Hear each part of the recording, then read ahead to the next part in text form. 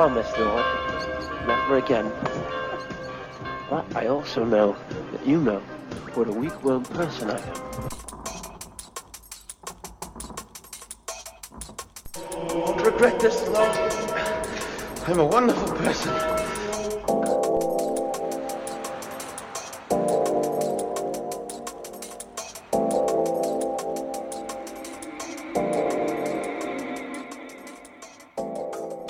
Hello and welcome back to the Tread Weary podcast. I'm your host, Pastor Carlton Smee, and this is the audio arm of treadweary.com, a place in which we gather around the Word of God, and we're looking for the places in which God is acting upon us and for us, because life is very much like a treadmill for us. We can often do good things for one another. We're actually pretty good at loving one another because we always have somebody that we love. We just don't always love everybody the same. But the problem is that when it comes to things with God and things with righteousness and redemption, we have to have God working for us in that way. And so the way we've been going about exploring this is we've been looking at the Gospel of John. And we've been looking at it through the lens of worship, understanding about how we are really bad worshipers, and God is about the work of making worshipers for himself. And so we are finishing up John chapter 14 today. We're going to be starting at verse 15 and going to the end of the chapter, verse 31. So if you have your Bibles, why don't you pull those out? Remember that Jesus just got done with the funeral passage that we normally have read at funerals. I am the way, the truth, and the life. And now he's setting up what is going to be taking place after he goes away. And he's going to be handing over a special gift to us after he departs. A special gift is going to be coming to us. So starting at verse 15, you can read along with me. If you love me, keep my commands, and I will ask the Father, and he will give you another advocate to help you and be with you forever, the Spirit of truth. The world cannot accept him because it neither sees him nor knows him. But you know him, for he lives with you and will be in you. I will not leave you as orphans. I will come to you. Before long, the world will not see me anymore, but you will see me because I live. You also will live. On that day, you will realize that I am in my Father, and you are in me, and I am in you. Whoever has my commands and keeps them is the one who loves me. The one who loves me will be loved by my Father, and I too will love them and show myself to them. Then Judas, not Judas Iscariot, said, But Lord, why do you intend to show yourself to us and not to the world? Jesus replied, Anyone who loves me will obey my teaching. My Father will love them, and we will come to them and make our home with them. Anyone who does not love me will not obey my teaching. These words you hear are not your own. They belong to the Father who sent me. All this I have spoken while still with you. But the Advocate, the Holy Spirit, whom the Father will send in my name, will teach you all things, and will remind you of everything I have said to you. Peace I leave with you, my peace I give you. I do not give to you as the world gives. Do not let your heart be troubled, and do not be afraid. You heard me say, I am going away, and I am coming back to you. If you loved me, you would be glad that I am going to the Father. For the Father is greater than I. I've told you now before it happens, so that when it does happen, you will believe. I will not say much more to you, for the prince of this world is coming. He has no hold over me. But he comes so that the world may learn that I love the Father and do exactly what my Father has commanded me. Come now, let us leave. This is the word of the Lord. Thanks be to God. Let us pray. Gracious God, we do ask that this advocate that you send will come, the Spirit of truth, to open our hearts and our minds that we might understand, read, and guard your word. In your name we pray. Amen. It's always interesting to read where Jesus says, if, dealing with something. If you love me, keep my commands, is how the NIV reads it here in verse 15. But it's interesting because there's a couple of words there that we need to deal with really quick before we get into this whole advocate business. If you love me, if you have this love for me, keep my commands. There's two words that we need to look at, the keeping one and the commands one. The issue that we have is that in the Greek, the verb tense and everything is future. It's dealing with something that shall be, and often you can translate the future as an imperative, that we're looking towards something that is going to be happening in a moment at any time. But if we take the future as what it is, the loving that is taking place, the love, the deciding notion of God is my God, Jesus is my Jesus, the keeping of commands is going to be something that shall take place. That it's not I'm going to love God by doing this. It's I will be doing these things because. Okay? But the other issue is that word that we turn into commands can also mean instruction or teachings. And the keeping aspect of it can also mean to guard, to watch over, to hold on to. Specifically, it's a word that can often mean to guard as far as guarding a prison. This idea of our love for God can be expressed by keeping his commands, keeping his teachings, but also can be guarding them, holding on to them, that they're ours, that they will be for us something more than just some rules that we have to follow, which we can also often get sucked into as if I do these things, then God's going to love me, or if I do these things, then I show that I love God. Instead, they become things that we cherish, that we adore. But then Jesus says, and I will ask the Father, and he will give you another advocate to help you and be with you forever. I love that question of help. Do we need the help? Yes. And that's part of what we do here at Treadweary is looking for the things where God is working. And here God is working in the sense that the Holy Spirit is going to be coming, the Spirit of truth. And one of its works is going to be to help us do that stuff in verse 15, not only to love God, to help us love God, but also help us to guard his teachings, to guard his instructions, to keep his commands. And the word advocate, and I preached on this last spring, the word advocate, it's not an advocate for us to God. It's not a word that often can be used is walk alongside-er, sort of works, but the word that it mostly resembles is an agent of the crown, someone who is sent to stand in the stead of someone else to advocate for that ruler, that monarch. And so here we have this advocate coming from God, and he is going to help us to love and to keep, and he's going to be with us forever. And his name, the Spirit of Truth. And it says the world cannot accept him because it neither sees him nor knows him, but you know him, for he lives with you and will be in you. This position of taking the world and the church and putting them against each other, which is a normal churchy, worldly thing to do. Right? Sacred and secular, which I don't like to do. God's work does whatever God's work does. God's Spirit does whatever God's Spirit does. And God's Spirit comes and dwells within whoever God's Spirit wants to dwell within. But it says that the world cannot accept him, except to welcome, to bring him in. Before long, the world will not see me anymore, but you will see me because I live, you also will live. On that day you will realize that I am in my Father and you are in me and I am in you. Part of this working of helping us is to understand that we are not our own anymore, that God is working and dwelling within us, making a home within us. And Jesus then goes on to say, whoever has my commands and keeps them is the one who who loves me. Whoever has my instructions, whoever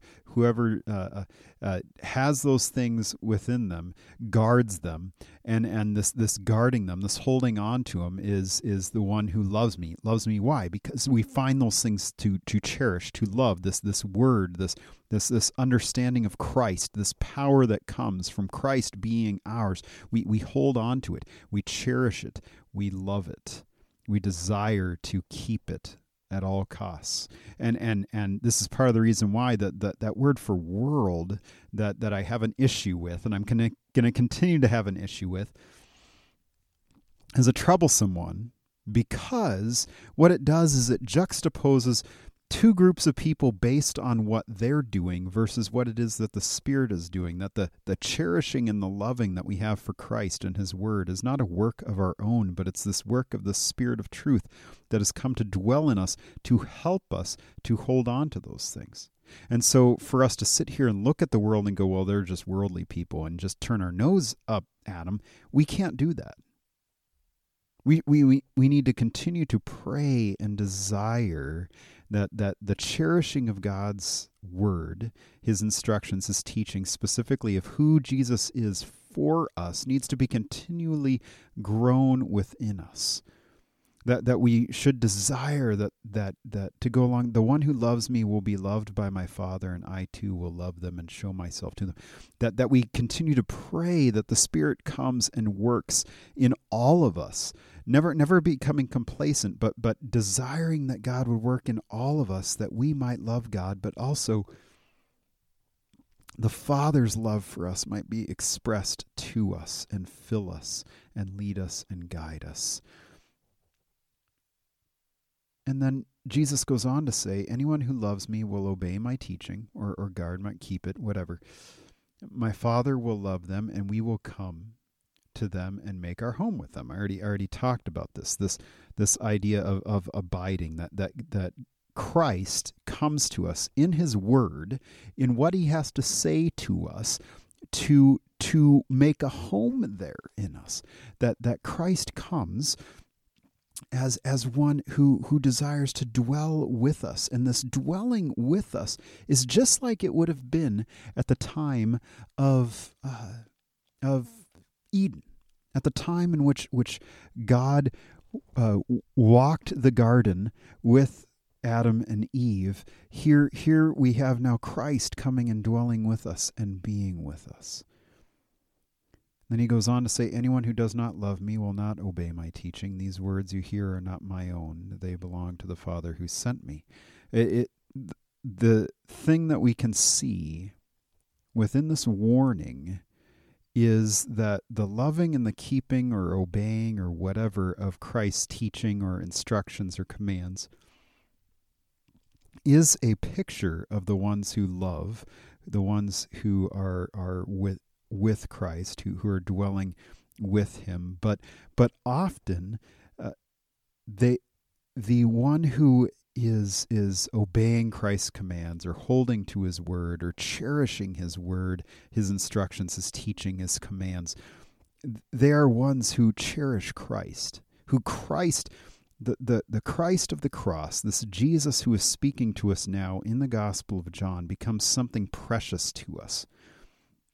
And this doesn't happen of our own. If we go back a few verses, we see here that it's something that God does within us. We could go all the way back to John 3, the idea that the Spirit comes and blows wherever it pleases. And this is that act of the being born again. It's not I've given my life to Jesus. It's quite literally a God action happening upon us.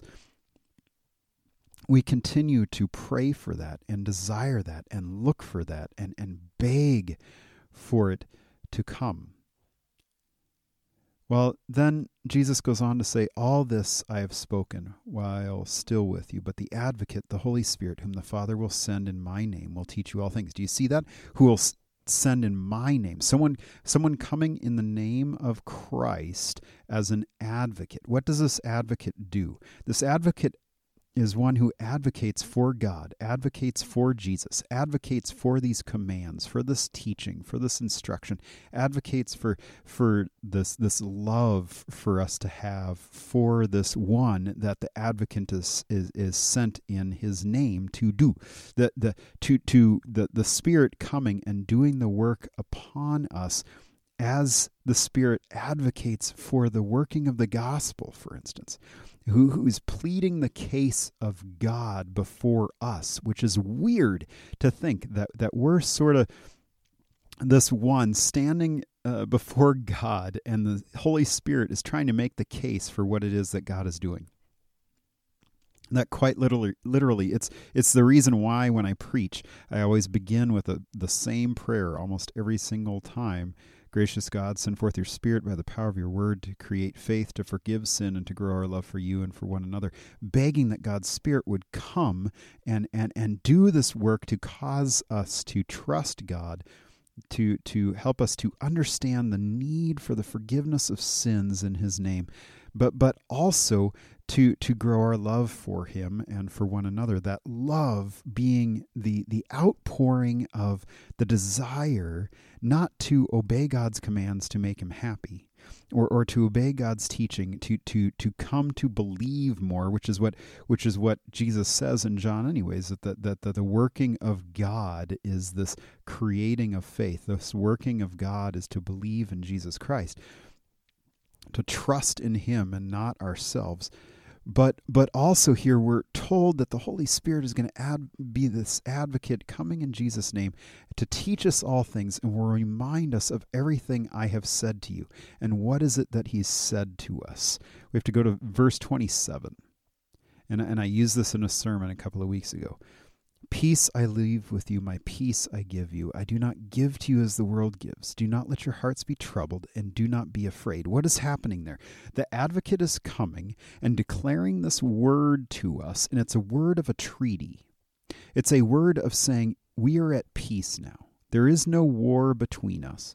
We have received the comfort that we need in God. That's where the forgiveness of sins comes in, that we tend to marginalize, but it's a necessity.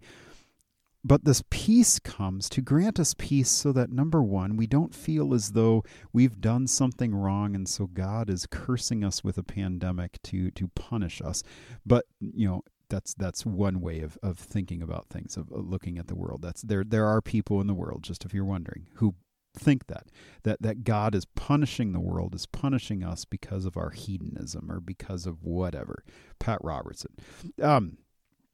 But here Christ is speaking this peace and saying, be at peace, because this advocate is going to be with you to guide you, to lead you, to grow your faith, to nourish you. And this speaking needs to happen again and again and again, to be reminded of it, that we pray that the Spirit every day causes you to open God's word, that your faith in God might be nourished and grown, and that you will be turned towards Christ to cherish him more and more and more, because we need that so that this peace will come to us, to better understand God's working in that way, that we might rest in Christ and not be troubled, not be afraid.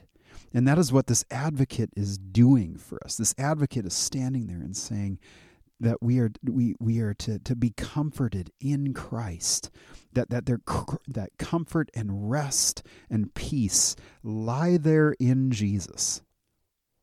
Whereas the world says all sorts of things, and actually right now is freaking us out by all this new stuff, statistics and everything else that come out about the coronavirus, or come out about violence against our African American brothers and sisters, and all these things. And we have to find some peace and some good news for us, not to minimize what is happening, but to have a place to know where we run for refuge and shelter when that stuff becomes overwhelming to the point that we are troubled, that we are afraid.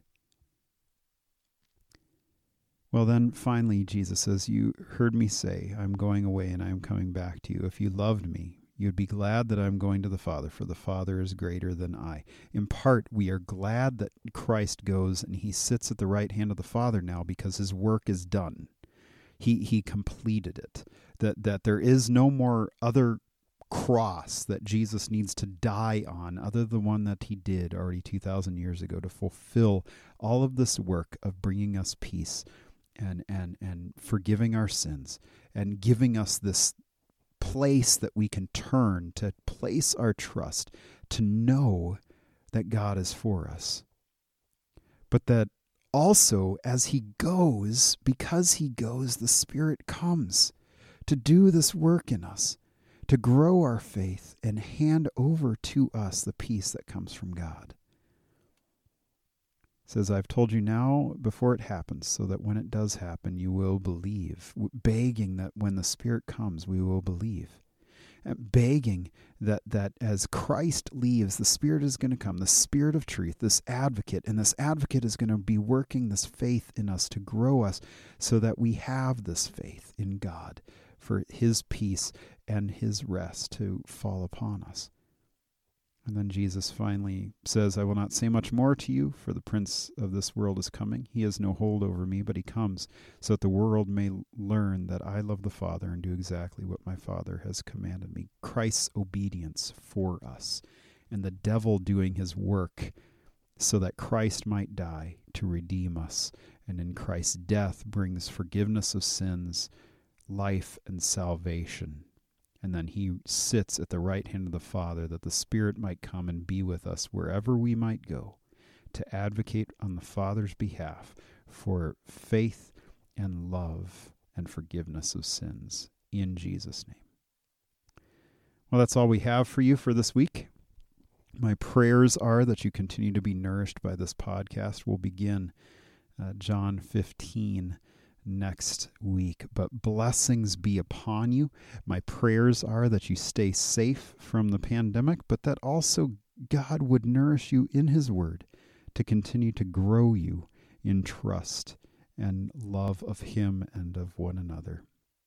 And so I say, go with the blessings of God in the name of the Father, Son, and Holy Spirit. Amen.